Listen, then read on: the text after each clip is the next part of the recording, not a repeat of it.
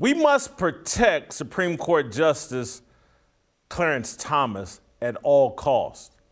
He is America's leading moral compass. He is this generation's Frederick Douglass. He is that important, and the left wants him dead. Happy Friday, and welcome to Fearless with Jason Whitlock. I am Jason Whitlock.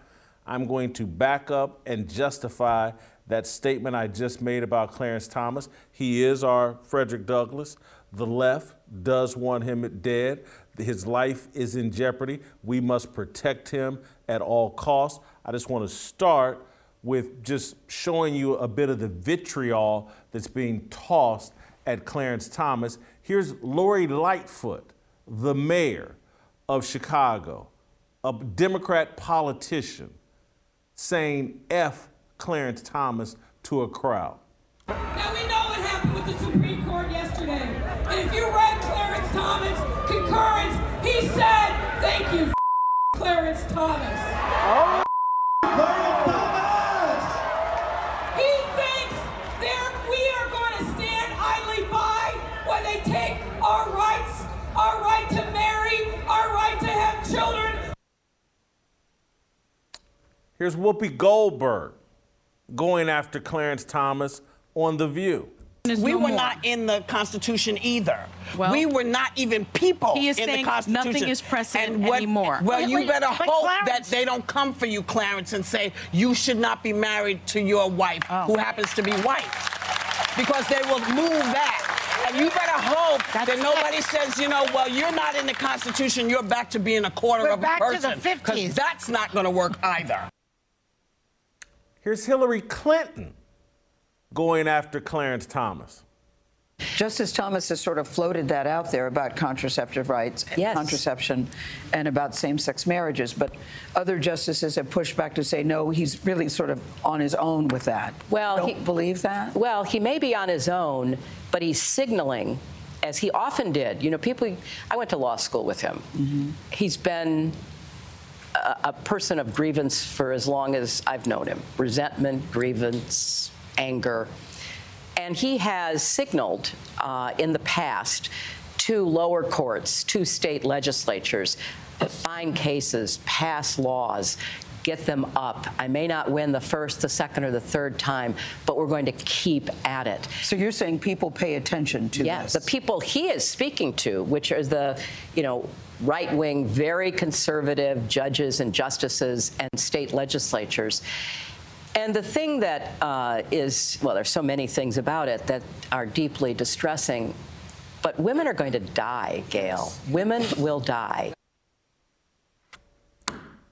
Look, man, when they are trying to stir the pot, when they're trying to set an atmosphere for a man to be harmed, particularly a black man, they do it with women. Again, when someone is about to be lynched, when someone is a target, they justify it with women. They've been after Clarence Thomas with women from the very beginning, from Anita Hill. It's not a coincidence that all these women are coming out against Clarence Thomas. He did not write the majority opinion in the overturn of Roe v. Wade. Alito did. But Clarence Thomas is the target. Clarence Thomas is the person the left wants to stir up enough chaos, division, animosity, anger towards, so that some nut job takes him out. If you go back to when Jen Psaki was the spokesperson for Joe Biden, and she wouldn't put a stop. She wouldn't say, hey, look, the president and our administration, we're completely against all this protest and this civil disobedience outside the homes of Supreme Court justices. That was when they were protesting outside Brett Kavanaugh's house, and someone tried to harm Brett Kavanaugh. But the number one target is Clarence Thomas. And he's the number one target because black men, our journey, our purpose as America's moral compass is why America became the envy of the world. And there has been one man, and yes, he's flawed, and I'm sure he's made mistakes. He's not a perfect person, but there's been one man willing to step up in those same shoes as Frederick Douglass, as Booker T. Washington, as Martin Luther King, and it's Clarence Thomas. He is our moral compass right now for this country, pushing America to a better place, and the left wants to stop it. Delano, welcome to the show. Love to have you on back-to-back days like that. This is a treat. You just wrote a column yesterday about Clarence Thomas.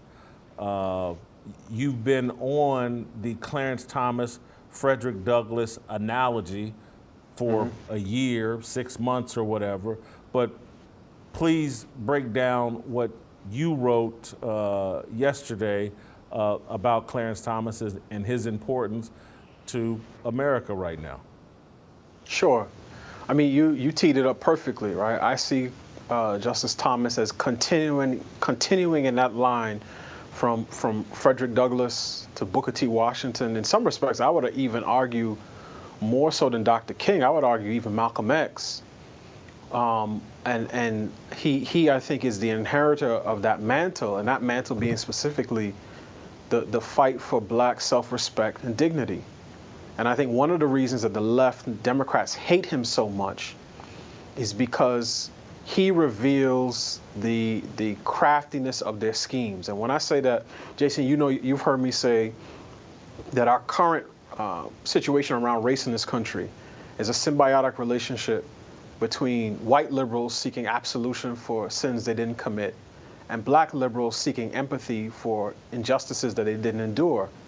Now, what Justice Thomas does, he comes along and through his life and his writings demonstrates clearly that the left actually does not believe in racial equality.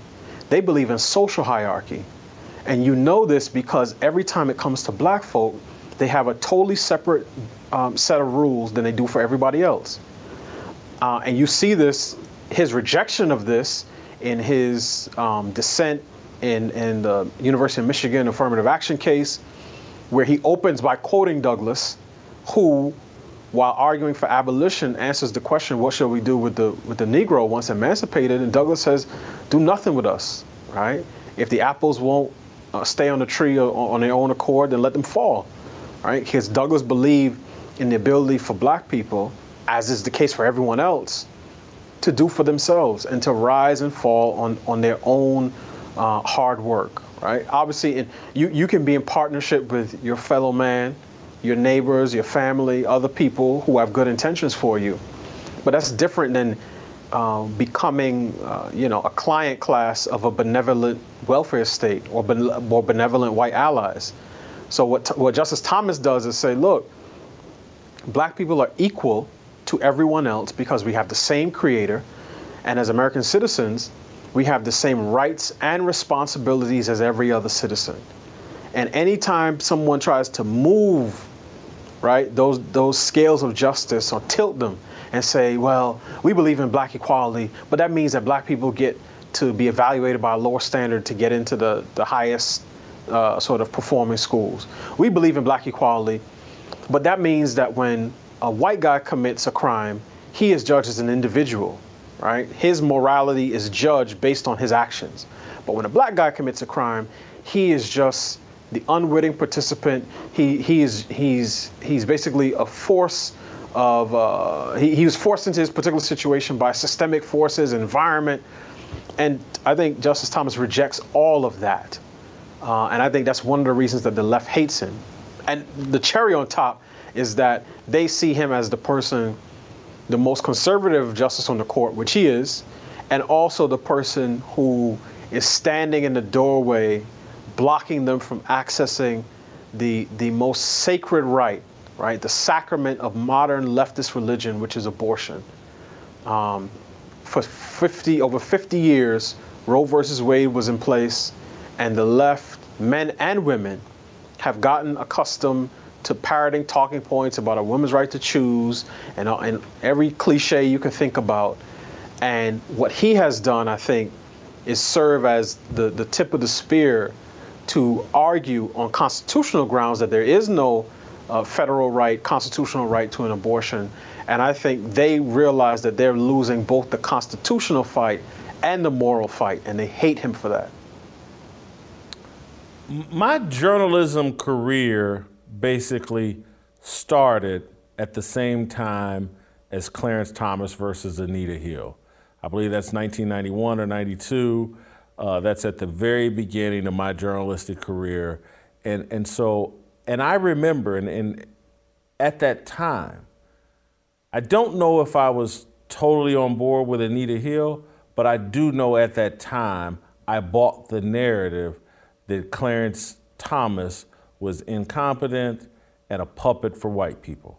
I know I bought that narrative and wasn't a big supporter and fan of Clarence Thomas. And for many years, that's how I felt. And even when my thoughts began to mature and I realized, like, well, hold on, I share a lot of the same values, same outlook. I don't need no affirmative action. I'm working at the Charlotte Observer during that congressional hearing or whatever. And I can remember that when I got hired at the Charlotte Observer, the woman that offered me the job, one of the first things she referenced to me was that I was affirmative action hire. And I said to her, stopped her right there. I was like, hey, look, if I'm not good enough for this job, don't give it to me. Because they made me come down, or asked me to, I wouldn't say made, they asked me to come down and do a 2-week tryout before giving me this job. I did the 2-week tryout. And then the woman sat in front of me and told me that they were doing me a favor through affirmative action hire. And I was like, well, hold on. I just did this 2-week trial. Either I'm good enough for the job or I'm not. Don't hand me any charity. We got in a dispute as she's offering me the job because I've always been an outspoken idiot to some degree. And so even at a time when I'm uncomfortable with Clarence Thomas, I got the same attitude as him. Like, I don't want nothing I haven't earned, and you can't sit here in front of me and say I haven't earned it when I know that I have. And so it's so funny that because that's really the first full-time job I got was at the Charlotte Observer. The Clarence Thomas thing is going on. I'm not a fan of Clarence Thomas, but my mindset is exactly the same as his. And it took years later for me to get comfortable with that and understand. And so I was reading your piece, and you indicated that for a while you had a similar negative view on Clarence Thomas. Yeah, absolutely. And Jason, I think unless you are a black person who grew up in a staunchly conservative Republican household, at some point you have viewed Clarence Thomas with a skeptical eye, because that's just been the tide of black culture, American culture generally speaking, but definitely a black culture. And I was about 10 years old when he was confirmed to the Supreme Court, somewhere in that age range. So I don't remember it particularly well, but I'm sure I was sympathetic to what Anita Hill was saying. Now, going back and looking back in history, I realized that she never alleged that he touched her or he forced himself on her. At worst, it was that he told some off-color jokes, right? That's the worst. I held that sympathy for Anita Hill until I saw her on Meet the Press, I think with Tim Russert. I believe that's his name, late journalist from NBC. And he was asking her about Bill Clinton and the allegations against him. And Anita Hill, and I'm paraphrasing, basically said, well, sometimes there are things that are more important than a person's personal conduct. And Bill Clinton might be the best option for us because there are bigger issues that women are facing. And I said, oh, two things became immediately clear. One, that is not the way people who've been victimized speak. Because typically, particularly if you're a woman and you feel you face sexual abuse, you are always sympathetic to the cases of other women in your position. But two, it became clear to me, it sounds like the same thing with you, where this was always about politics, right? And as you said, they use at that particular time, a black woman to attack Clarence Thomas. And you have Senator Edward Kennedy, right? He has his own history with women. Nobody accused Clarence Thomas of leaving a dead woman or leaving a woman to die in a creek outside of his house. You have Joe Biden and all sorts of allegations against him. And it was one of those things where when I saw that clip from Anita Hill, that was probably the last chain that was on me as it relates to my views on Justice Thomas. And I had the pleasure of meeting him actually twice in the last couple of months at a conference, for around black conservatives. So it brought together people like Glenn Lowry and Shelby Steele and Bob Woodson and Jason Riley and Ian Rowe and our own Shamika Michelle and some other people who we know were there. And a couple of things became clear to me. One, he is affable, good-natured. He seemed to be intensely interested in the people he was talking to. He had the loudest laugh and the loudest clap of anybody in the conference, and it was sort of set up like a lecture hall. And he was as engaged as anyone else, totally devoid of any sense of pretension or oh, look at me, I'm a Supreme Court justice. He sat there, he participated like a regular person. The only time he left is when one of the sessions had to do with affirmative action. So obviously it was a case that had come before him. But he was the most good-natured, at-peace person that I've been around in a long time. And that is a completely different person than what the picture the left has painted over the last 30 years. So I was glad I got a chance to meet him and shake his hand and speak to him briefly. And I did not see a man who bent his back for anyone. And that's one of the things that I think the left resents. And it's similar, Jason, we've probably gone into this and this may seem separate, but it's really the same. It's a similar dynamic between Clarence Thomas and the left as it is between traditional masculine men and independent women. Both the white left and the masculine man has been told since birth that the other person depends on them for their safety, for their security, for their provision. And when you feel like somebody depends on you for for progress in their own life, and they turn to you and say, actually, I don't really need you, that throws a person off. And you have to learn how to deal with that person as an equal, as opposed to someone, for whom you can sort of act in a paternalistic manner. And what white liberals don't know how to do is to deal with black people as equals.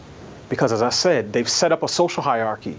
Now they hide it by claiming it's racial equality, but in sports, if every time a white or Asian player came down the basketball court and the referee stopped the game and lowered the hoop to 9 feet, we would know that this game is not equal.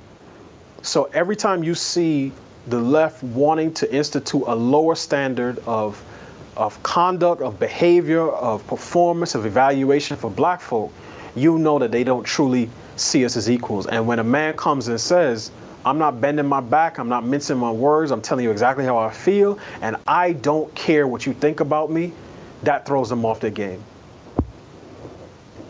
Delano, I'm going to say something, but I'm going to let you go because it may be too secular for what I'm going to say. And then I need to get to Judge Joe Brown and get his take.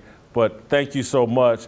But I just want the last final straw for me as it relates to Clarence Thomas was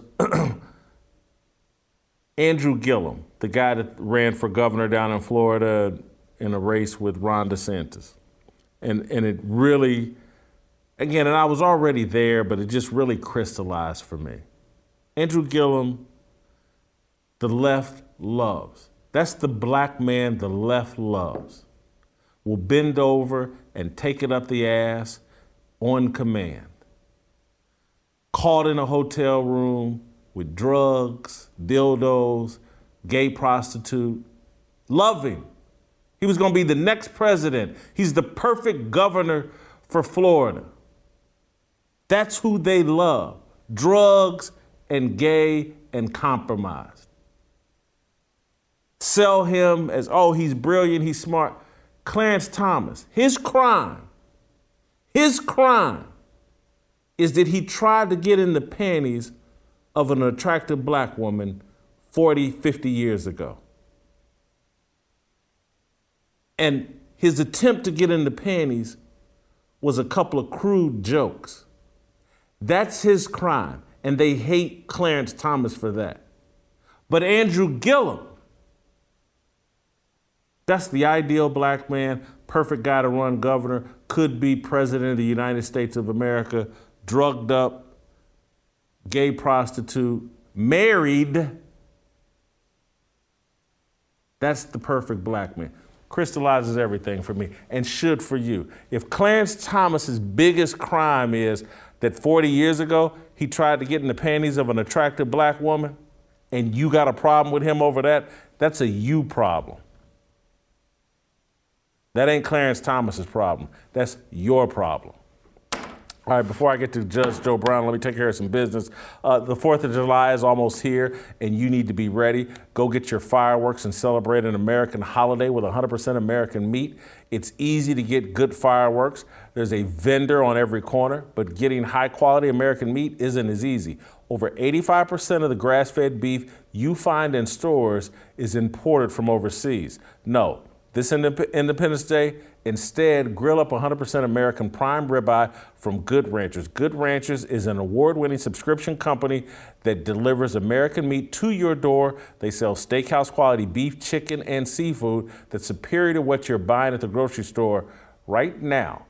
Good Ranchers is putting free in freedom with 2 free prime ribeyes with every order that uses my code FEARLESS. You can do a one-time purchase to try it out, or, as I suggest, subscribe and get $25 off every box for the life of your subscription. It's an amazing product delivered right to your door every 4, 6, or 8 weeks. Go to goodranchers.com/fearless or use my code FEARLESS at checkout to get your 2 free 18-ounce ribeyes. Shop Good Ranchers today. It's American meat delivered.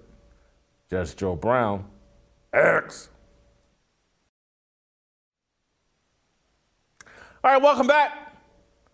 Let's get to it. I'm very honored to have Judge Joe Brown join the show, former criminal court judge, very famous, 3,000 episodes of the Judge Joe Brown Show, 15 seasons. Who better to talk to about Supreme Court Justice Clarence Thomas than Judge Joe Brown?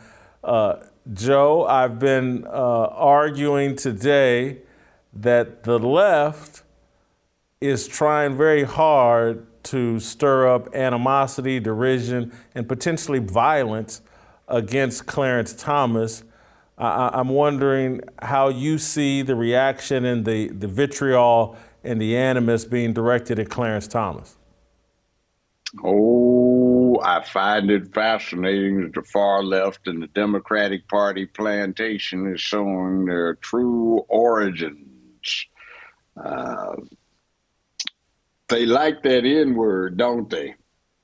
It is no excuse that some deluded colored folk like to use it against themselves. But anyway, it's a horrible word, and even when folks say to use it empowers you, that's not true. Subconsciously, all of those negatives are still up there. And when they use the word, they put those negatives deeper inside their own skulls, and when somebody else uses it, it's really bad. So, wow. Anyway, I'm not a great fan of Clarence Thomas, though I think he really kind of redeemed himself a little bit with that Second Amendment decision he wrote coming out of New York City, and some of the other people don't like his ruling on abortion. Well, they didn't outlaw it. They just simply said it's no longer to be considered a constitutional matter of privacy, demanding protection just off of that. The thing that scares me is the Fourth Amendment impact, search and seizure, that has depended upon oh, I guess it's about a 60-year-old U.S. Supreme Court ruling that says a person is entitled to privacy where they have a reasonable expectation of privacy. That being the case, they were talking about a phone booth, and they said you still needed a search warrant to tap the phone. Well, if you say privacy is not a constitutionally recognized right, then such decisions go out of the window. So we'll see how that comes about. I'm glad I don't have to practice law anymore. I'm glad I don't have to sit on the bench administering it anymore. Let's see what the new breed of lawyers does. Judge, let me ask you that you say you haven't been the biggest fan of Clarence Thomas. Why not? You want the black version, or do you just want the generic version? I want the truth. Too often what he did was wrapped up in what the late Scalia did. Scalia was deemed brilliant by a number of people, but as a presiding judge, the problem was that his rulings gave no guidance to the entirety of the justice system upon which they could get guiding principles. In other words, too often what he wanted was on an ad hoc basis without setting a general principle, and that's what the Supreme Court is supposed to do, set general principles. That being the case, I think the one on the Second Amendment was well done. And that's one of the few things that I have to give to him, is that they tried to recruit me to his law school before he even applied. I didn't know what I was going to do then. And I took the LSAT because I had some choices to make. This was back in the 60s. And I didn't even know what I did on it until I started getting all of these letters from all of these law schools, including Yale, about coming on board. And I said, well, why? They said, well, you are a black person who can get in the front door through regular admissions. We'd like to give you a lot of money if you would help us set up an affirmative action program. Well, 5 feet of snow was on the ground, and I lived in Los Angeles, California. And quite frankly, I had a girlfriend that had just put me down. I was trying to get back with. She was drop dead gorgeous, and I was trying to resume the relationship. So I stayed in sunny California at UCLA, where I had been an undergrad. Now, I kept up with Clarence Thomas 2 years after that. He had applied to Yale and gotten accepted, and he was not one of our favorite people. He was going around the country speaking against affirmative action, and we didn't like that. Now, affirmative action in California was just as per the California Constitution. When California became a state in 1851, their Constitution said all communities require leadership.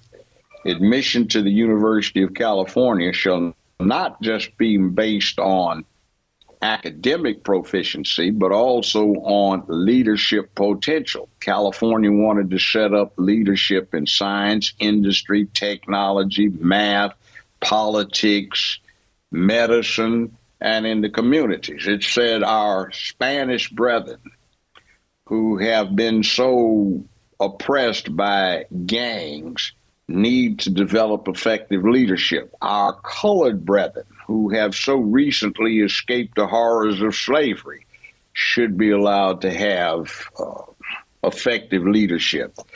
And we always took that as we want to get people in who match the traditional standards, which in California were a competitive assessment of grade point average, aptitude test, and or other factors that indicated an ability to succeed. Now, generally, California's universities took that other factors so that they could get athletes in. So they didn't have a bunch of nerds out on the football field or the basketball courts. We said, well, we needed it for minorities so white people can understand this. Your daughter is a little airhead. You kept telling her about watch your gas gauge, don't get stuck on E, and she's driving back with her friends' girls, and it's 2:37 a.m. in the morning, and oh my God, we're out of gas. We need to get off the freeway and tank up.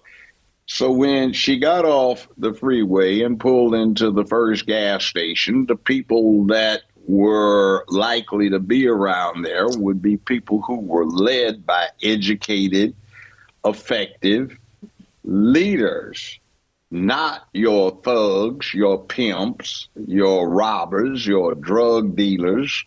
And you see, that was to implement public peace. Now, back to Clarence Thomas here, His Honor. We didn't like him when he was going around the country speaking out against and attacking affirmative action, when the truth of the matter is he got in Yale on their first program of affirmative action. He worked in the state attorney general's office in a state he was in nearby, and they had a rule that you got waived into the bar if you graduated from Yale, so you didn't have to take the bar exam. He worked in the tax department for that state attorney general's office. He never was in court, never tried a case. And in 1980, the Reagan administration was looking for somebody to be hatchet man to Equal Employment Opportunity Commission. Now, at that point, I had worked for EEOC, and I knew what it was about. It was not a bad thing. It did a lot of good, but the Reagan administration wanted to kill it, so they put their hatchet man in place, Clarence Thomas. He wasn't old enough at that point in time to really have the position. He had no administrative experience. He'd never been in a courtroom. But they put him in charge of this big organization that had all of these retired vets in it and all of these former school teachers and lawyers and other folk who were trying to make a difference. And Clarence Thomas went around and tried to destroy the organization. Well, fortunately, he didn't do it, but EEOC now is very much a gutted version of what it used to be. So if you want to prosecute an equal employment problem now, thanks to Clarence Thomas and the administration of Reagan, well, you have to practically not need it, because you need to have so much money in order to prosecute a case now that most people are priced out of being able to do anything, and the red tape has gotten ridiculous. So you can thank Clarence Thomas for that. He's been on the Supreme Court, and he replaced Thurgood Marshall after Thurgood Marshall retired. Now, Thurgood Marshall was a great man. They asked him about that, and he said, I can't comment on that because it would be unethical. But, and in his gravelly voice, he said this, let me just say this, a black snake will bite you just as quick as a white one. And that was Clarence Thomas. Now, what can I say? The Black Bar Association, the National Bar Association, you know, we don't do American, we do national. National Medical Association, National Dental Association. I don't know what the hell the NBA is about, because they still have white folk in that one. But anyway, that national organization, National Bar Association, they don't particularly like Brother Clarence Thomas, His Honor Clarence Thomas, Justice Clarence Thomas, but he did pretty well with that Second Amendment. So he came up with some interesting extrapolations, which I was surprised at, but not surprised because I predicted them as well. And that was, if you revisit the privacy considerations that would declare abortion being a matter of the constitutional rights of women, and you got rid of the privacy basis, then that would also lead into outlawing gay marriage. Now, frankly, I don't see anything gained by gay marriage that couldn't be done just as effectively with a pre-relationship contract. Probably more effective. So it is what it is, and I don't have anything against gay people getting their freak on in their bedrooms, but we've got this quasi-religious thing, LGBTQ, the cult, and it is trying to insinuate itself as the national religion.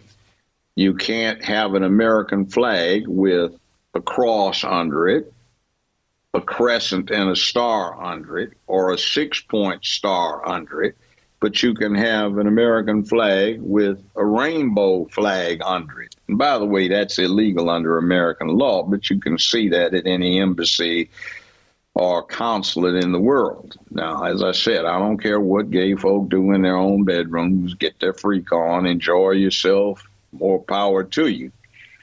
But I do not like some of the policy, social, political, or economic, that the people who support that do. And they're also trying to make it a religion. Now, you have Judaism, you have Islam, you have Christianity, you have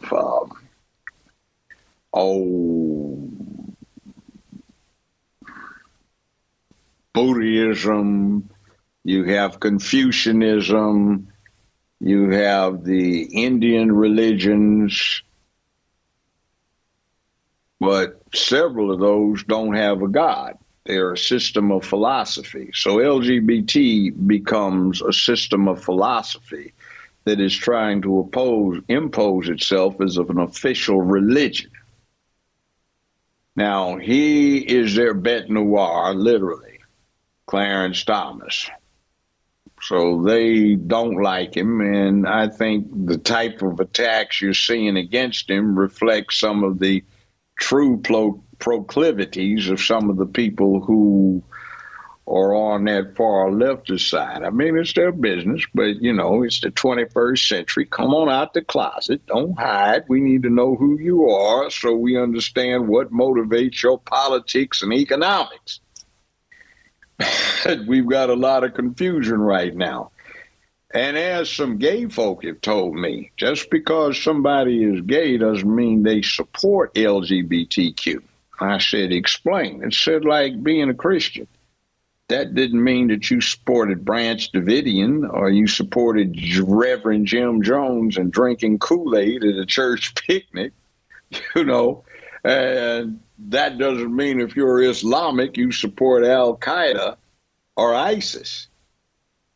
So it's a big thing going on. We are in transition. Certain elements have destroyed so much of the culture that's here, black, white, brown, red, yellow, particularly as it pertains to masculinity, that a lot of people are grasping to see if they can find something that gives them a foundation and something to settle on. And everybody's not Christian, everybody's not Muslim, everybody's not Jewish, everybody's not Hindu. And some people just want something to anchor them so they can get some sense of purpose, which is lacking today. But be glad we get to see what we get to see. All right, well, Judge, sorry about the technical difficulties with my mic. Great soliloquy, monologue, filibuster. I knew that's what we were going to get from Judge Joe Brown. I just wanted to lay back, let him get it off his chest. It was actually good. Obviously Delano and I, big supporters of Clarence Thomas. It's good to hear a dissenting view. And hey, that's our Friday show. I think I hear Tamara playing, and so that means we'll see you next week.